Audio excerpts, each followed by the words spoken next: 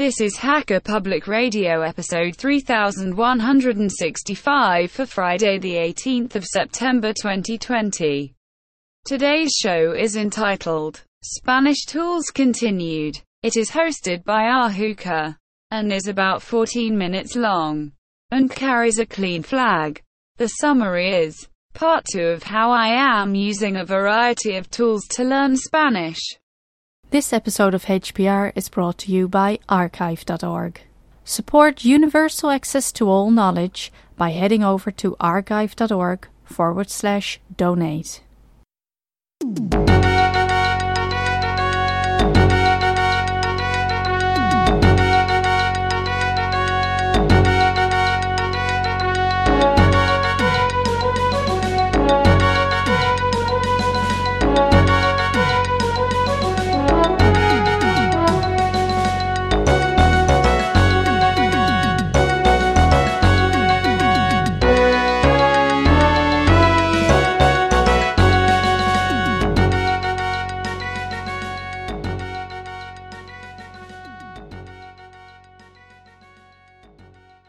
Hello, this is Ahuka, welcoming you to Hacker Public Radio and the second of my three-part mini-series on what I'm doing with learning Spanish.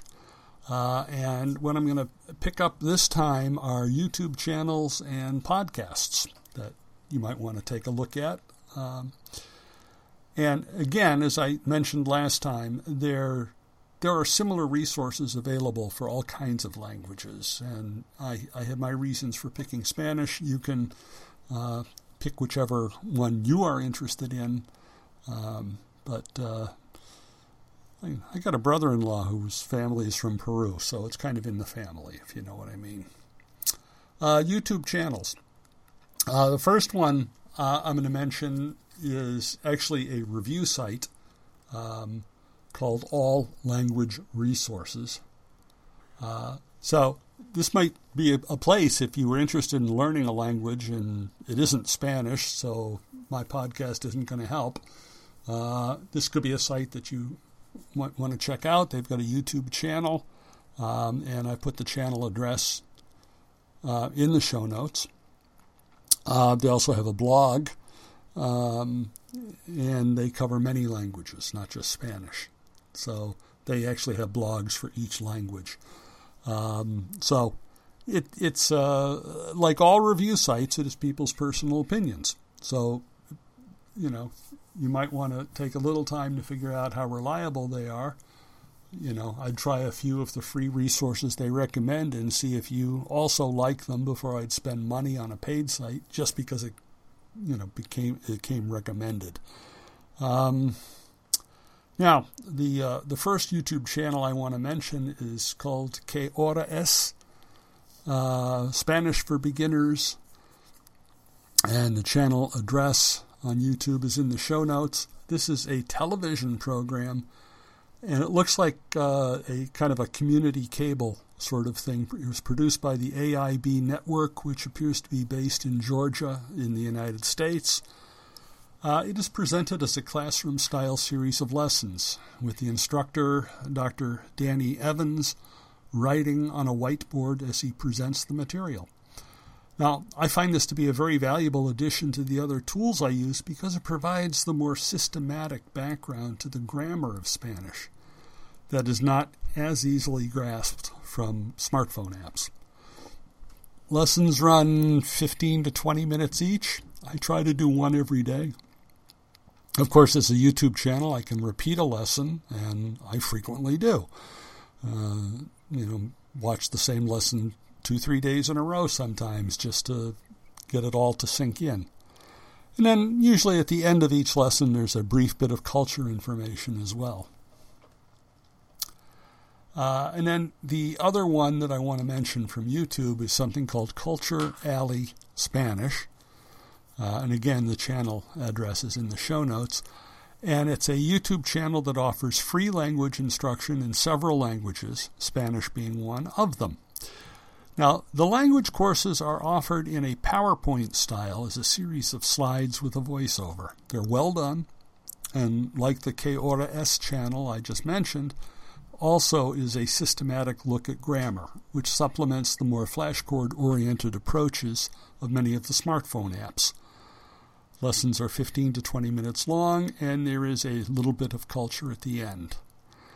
Now, with both of these channels, one of the things that I have found helpful to do is I have a box of 3x5 index cards, and I'm sort of making my own flashcards as I go with some of the information they have. Now, the key is daily practice.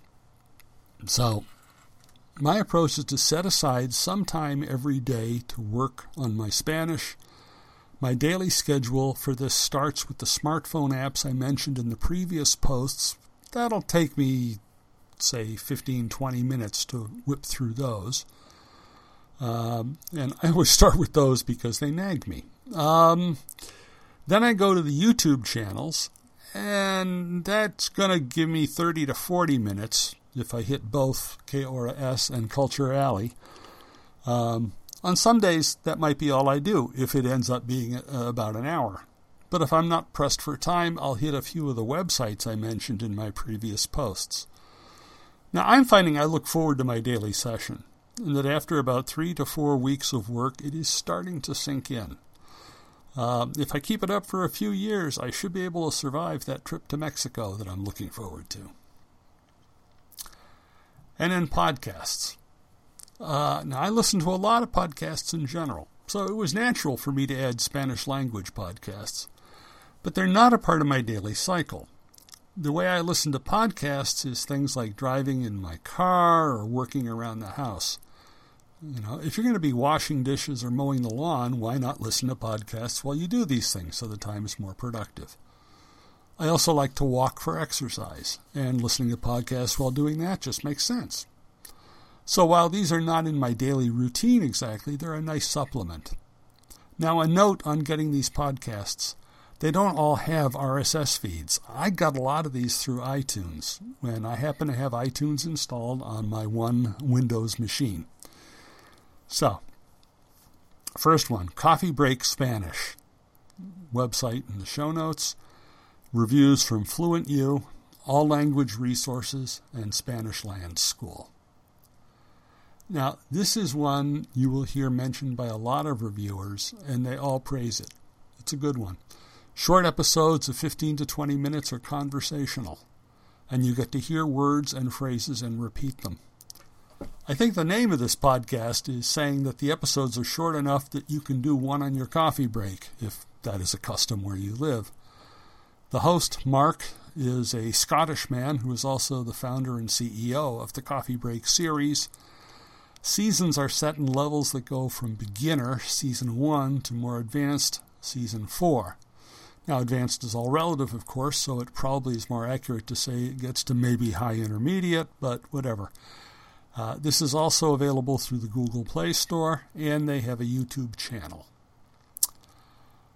Then the Duolingo podcast. Now, I mentioned Duolingo as an app that is on my smartphone. They do have a podcast as well, and I've got reviews from All Language Resources, Mashable, and Thought Company. The Duolingo podcast is a bit different from the others. It presents stories narrated by native speakers in different countries, so it's in Spanish. They do speak more slowly than most native speakers, so that helps. And there is an English narrator who intercuts some material that kind of helps explain what is going on. The idea is that you may pick up some words and phrases in the Spanish narration. Then the English part helps you stay on track and confirm what you heard. They're putting out one episode a week of around 25 minutes. The first one, for example, is narrated by a reporter in Mexico about his favorite football star and how he met and became friends with him. Next one, From a Zero to a Hero. This is one of Babbel's podcasts. They have several. I've got reviews from Pod Paradise, Chartable, and Boulder Spanish. So this is a very introductory level Spanish podcast with a student, Katrina, who is Scottish, and her teacher, Hector, who is Spanish. very beginner-oriented. I recommend this for anyone starting out who does not know any Spanish, which is where I started from. Babbel also has a higher-level podcast for when I get to that level. Also, while I have purchased a subscription to Babbel, the podcast is in fact free, and I think it serves as marketing for their product. Then Spanish Pod 101 gets mentioned again. And I've got reviews for this podcast from Fluent in 3 Months, All Language Resources, and Actual Fluency. Now, when you read the reviews, you'll see there's a very common view here, which is that the content is good, but the marketing is annoying. And I think that's a fair assessment. As I said previously, I get more out of accessing this content directly on the website than as a podcast, because I can download the transcripts and read along as I listen to the audio. Now, next one, Notes in Spanish. Again, website is website link in the show notes, and reviews from Fluent U, Coffee Shop Spanish, and Merlot. Or is that, maybe that's Merlot, I don't know. This is actually 3 separate collections. Right? They did a series for beginners, another for intermediate, and another for advanced. It's presented by a husband and wife team where the husband is British and the wife, Marina, is from Madrid, which I believe makes her a Madrileña. The focus is on peninsular Spanish, the Spanish of Spain, in other words, and culture, and it works well as a podcast. They'll also cover some of the more colloquial stuff that you might not get in a formal Spanish lesson. Colloquial for Spain. All right. Colloquial for Mexico would probably be very different. And then finally, I'm going to mention the News in Slow Spanish, which pretty much is exactly what it says on the tin. Now, I mention this because I see it praised in so many places. I've got reviews here from Mosalingua, Spanish Land School, and Coffee Shop Spanish. Now, it is really aimed at the intermediate or above student, so I'm not quite ready for it. I did note that they have 2 different series for intermediate, one that focuses on Spain and the other on Latin America. I'm definitely going to be getting this when I'm ready for it. But the idea is 5 to 7 minute podcast every day where they speak slowly and give you the news, and as you listen to it, you start picking it up.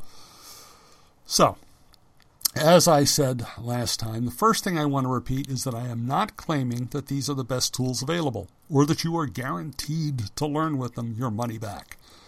As a former teacher, I know that the student matters more than the instruction. I aim to put in 1 hour every day using these tools, and I know that if I keep showing up, I will make progress. Secondly, as I have mentioned, many of these places have a podcast, a website, a YouTube channel, and so on. If you want to learn a language, find the tools that work for you.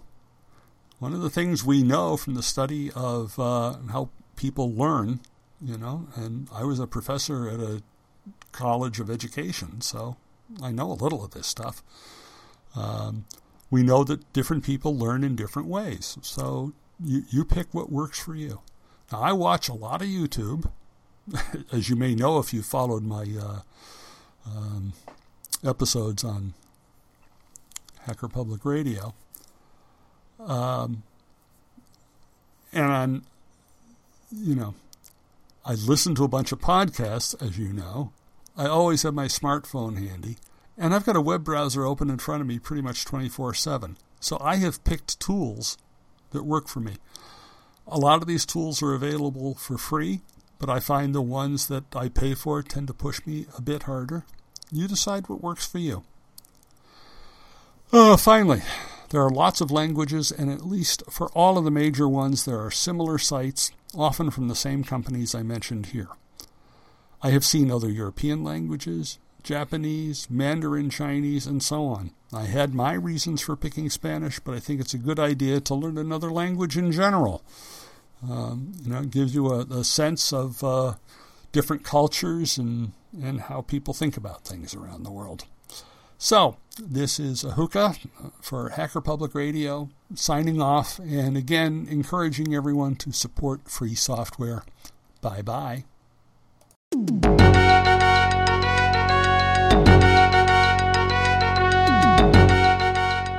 You've been listening to Hacker Public Radio at hackerpublicradio.org. We are a community podcast network that releases shows every weekday, Monday through Friday.